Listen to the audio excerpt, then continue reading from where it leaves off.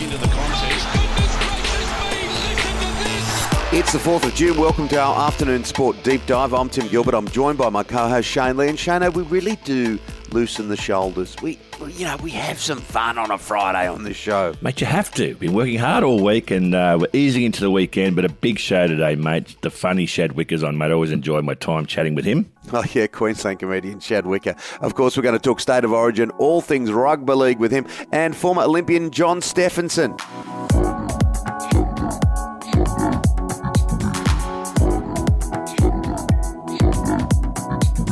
Well, Shane, look, it ended in tears for Ash Barty, didn't it, the French Open? It was hard to watch. She had such a good preparation and then retiring injured.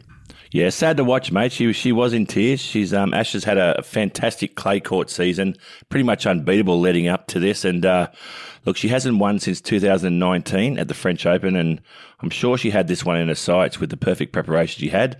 But unfortunately, a hip injury and a real acute pain in her hip led to her losing the first set 6-1 and 2-2 in the second set. She had to pull the pin, and it's very unlike Ash to pull the pin on anything. So, yeah, she'd be shattered right now. Yeah, she certainly will be, and our thoughts are with her. Roger Federer, of course, had a win, but he had to blow up with an umpire. Very rarely does that ever happen. This is Afternoon Sport. Coming up next, Brisbane comedian Shad Wicker. All the latest in rugby league.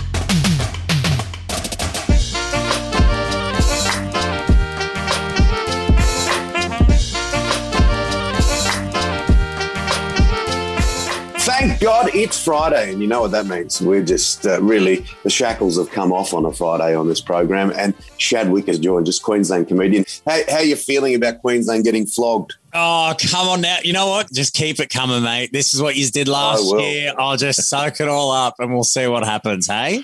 Let's start with one Queensland team, the Broncos, last night. St. George Dragons, my mighty Dragons, 52-24, mate. How good was that? Mate, I've got to say, we were saying the shackles have come up on a Friday, but the wheels fell off the Broncos in the second half last night, didn't it? My God, that looked like it was going to be a battle of a game. Like, it was like, this is going to be a really good game, back and forth. It's going to be awesome. And I don't know, was it Asako that was playing fullback last night? Who was the brain snap of just watching a grubber with seconds to go for Duffy to just dive on it? Blew my mind. Yeah, and the second half blew wide open, didn't it? It was interesting to see Jack de Belin come back. Only a smallish crowd of 5,000 people, but they were on their feet giving him a standing ovation. And look, he did pretty well. Yeah, I've actually got a lot of mates from Temora that used to play with Jack back in the day, so they were actually there. I'm pretty sure they travelled down to watch that game. It's going to be interesting for the Dragons, though, isn't it? Because not to rag on your team, but that used to be their biggest excuse for the 2 years. Oh, we don't have Jack. We're in limbo. We don't know what's going on. Now you've got him. Now you flog the Broncos. Where do the Dragons go from here? Well, I'll tell you what. I think we've had no disruptions with State of Origin at all. So we've got Jack de Belin's back, a great ball player. Dufty, who I thought was brilliant last night, and putting Bird in the second row, I think was a bit of a... He looked fantastically sharp. So. Yeah, I agree. And look, I can't understand, if we're going to be serious for a moment, why Ben Hunt's not part of that Queensland Origin side. I mean, he's been in some of the most compelling form of his career, Ben Hunt, and he was brilliant again last night. What did you think, Shad? I have a few question marks about our Origin side, if I'm being honest. One is, of course, I thought Ben Hunt at least on the team in the halves when we're having these issues with Munster. But I think because last time we had him and DCE in the halves, we didn't quite do too well when they kind of switched them around a little bit during the game. But my biggest problem with the Queensland side is AJ Brimson not getting the run at fullback after he played so well in last year's series. I don't get Valentine Holmes at fullback. Chuck him on the wing, put AJ in the back. That's what I want to see. Yeah, I can't wait to flog you. Yeah, well, we had a good laugh yesterday. We had the great Mark Coyne, Queenslander, on the show, and we were saying that Anastasia Palaszczuk, she keeps the borders shut, for COVID reasons, but half your team's from out of bloody Queensland, mate. She opens the borders for your Queensland team. Half of them are from New South Wales and Papua New Guinea and places like that. Come on, mate. Honestly, here's my bold prediction. We'll close the border to New South Wales on Tuesday, I reckon. Just in time for all those flights to not make it up. I'll tell you this one. You guys better win. You guys better win game one in Townsville because you do not want... You know how hard it is getting in and out of Townsville? It is 4.5 hours from Cairns, 4.5 hours from Mackay. It is the worst place. If you lose in Townsville, you think the drive down Caxton Street's hard? Try getting out of there. Tell you what, mate, the girls are getting ready, aren't they, Timmy? Up in Townsville, they're all polishing their tooth at the moment just to get ready for the game. Oh, yeah. I'd like to flip that on its head. And how hard would it be for Queensland to get out of the ground if they lose? That won't be much fun. Hey, mate, honestly, what do you think of the Blues team? Mark Coyne was saying yesterday that we picked two guys in the centres. They haven't been playing in the centres.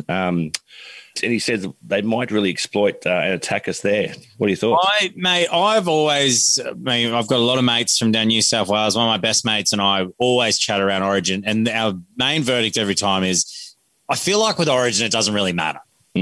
Like, I understand the logic with people like, you're playing people out of position. I think outside of the halves and fullback, you can kind of mix around your outside backs. If you've got a fullback, they can go into the centres. If you've got a fullback, they can go into the wing. Like, it works. The New South Wales side, and this hurts me to say, was awesome last year, and it's awesome this year. One of the big strengths you've got this year is, and remember last time when you really surprised us was when you decided to put in ages ago when we thought it was going to be an easy run over New South Wales, and you had, Reynolds and Hodgkinson in the halves, and it was purely because they were playing so well at club level, they got to jump in there. You've got the best halves combination in the comp.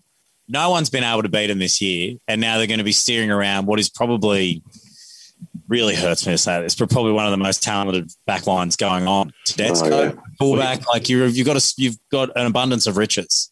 Exactly. So I was just going to say, Timmy, here's the quote: If New South Wales win this series, Penrith will win the competition. This is the biggest test for Cleary. If he can get us over the line here and we win 2 games in Queensland, we win this, I reckon Penrith will go on to win about 4 premierships in a row. Wow. That is huge. I'm still standing by that they're going to lose to Melbourne in the final. I'm just writing that quote down. Okay. Write it down, mate. June. Shane Lee says, but look, it's a better team than last year. New South Wales are look, the form that Turbo's in, the form that Latrell Mitchell's in, it's going to be a cracking game on Wednesday. Now, I could talk to you all day, but we don't have that much time, Shad. Tell us your story of the week. You've done something this week. You're just that kind of guy.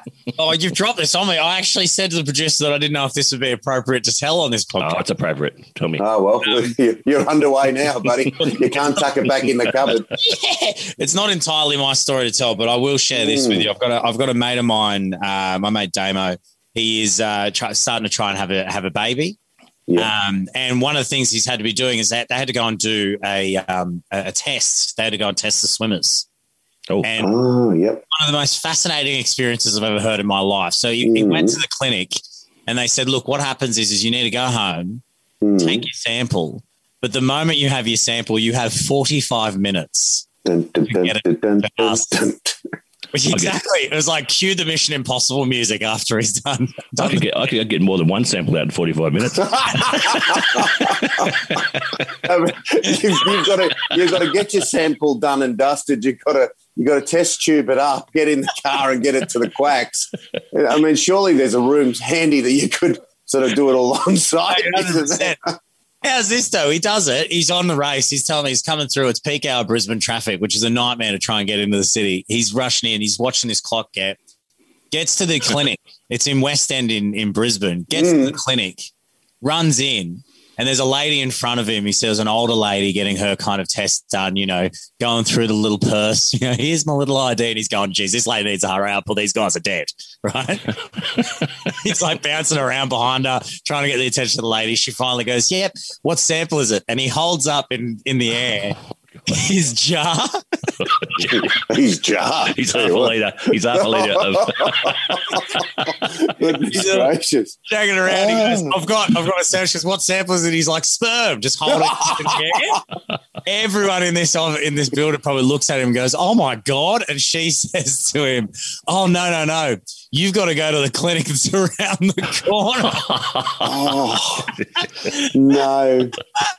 So he had to bolt around the corner into this next clinic. He was saying, mate, he goes, I'm over time now. He's like, I'm running for no reason. It's now like well past the 45 minutes. He gets in there, runs in with his jar, and he said it's all frothed up now. So he's like, if it wasn't time, he runs into that lady and goes, I've gone to the wrong one. This is it. I know I'm over time. Hands it over, and the lady goes, why are you in such a rush? She's like, well, I've only got 45 minutes. She goes, no, 45 minutes to get here.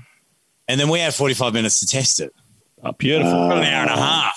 So it was all safe. Apparently, his swimmers are fine. I said to him, maybe get another sample because it's been shaking up that much along the way. We don't know what these guys are going to get up to. It's quite appropriate. We've got the Olympics coming up as well. Shad, until next week, we swim down this beautiful little laneway. Have a good weekend. Good on you, Shad. Take care, mate. Yes. Coming up on Afternoon Sport, it is former Olympian John Stephenson. Play Sport is calling Game On for a new way to play, a free platform to explore and be inspired to connect to thousands of sport, rec and well-being activities in your community. Just go to playsport.com. Play Sport, whatever moves you.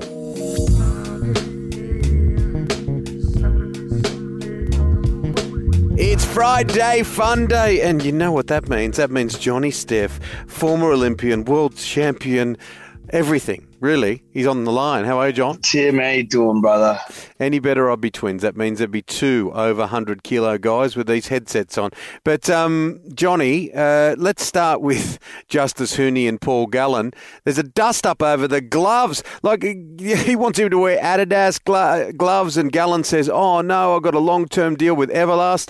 How's this going to blast? This dance is part of the boxing pantomime that every boxing bout has, right? If you've watched Mayweather before, Mayweather's a stickler on this stuff. Like, he's so pedantic on what gloves that his opponent's wearing. So it's nothing new. But for those that aren't really well-versed in boxing, different boxing brands suit different styles of fighters. So Everlast gloves are normally known as for those who can hit a bit harder, and they're called knockout gloves. And people think, hang on, all the gloves are the same, but it's more the way the gloves are padded, where the padding lies within the knuckle of the glove instead of within the wrist of the glove. And then there's other boxing gloves that protect the hands. So for some boxers, like Mayweather in his earliest career, he always was breaking his hands in fights. He used to fight in winnings gloves, which are a bit more like pillows.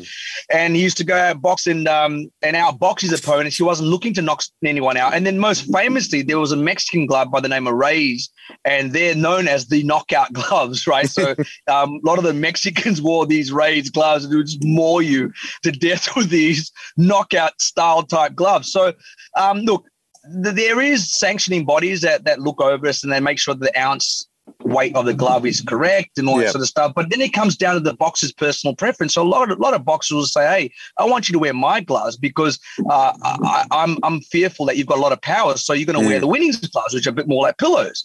So I know it's a bit long-winded, but I want to give our listeners... No, I understand that. The reason why I'm chuckling in the background is because if we had sort of some listeners come in a little bit late to the conversation, all this talk about knuckles, wrists, pillows, they may go down a different track with all of this. Now, Justis, I was going to tell you about the knockout blow, but we didn't get there, you know what I mean? Anyway. Oh, my goodness gracious me. This is Afternoon Sport on a Friday. What about Justis Huni's dad? He's appropriately named Rocky, and he's come out and said, oh, no, I don't want him fighting any more of these football donkeys. I want him to fight a proper fighter. Any man with a name like Rocky and he's involved in boxing, you listen to, right? So fair play to him. He wants his son to have a career which wins a WBC world title, and I think he wants to reach the heights of boxing and not only be known as a cash cow or fighting for notoriety. I mean, that's what these fights are. Dean Lonigan,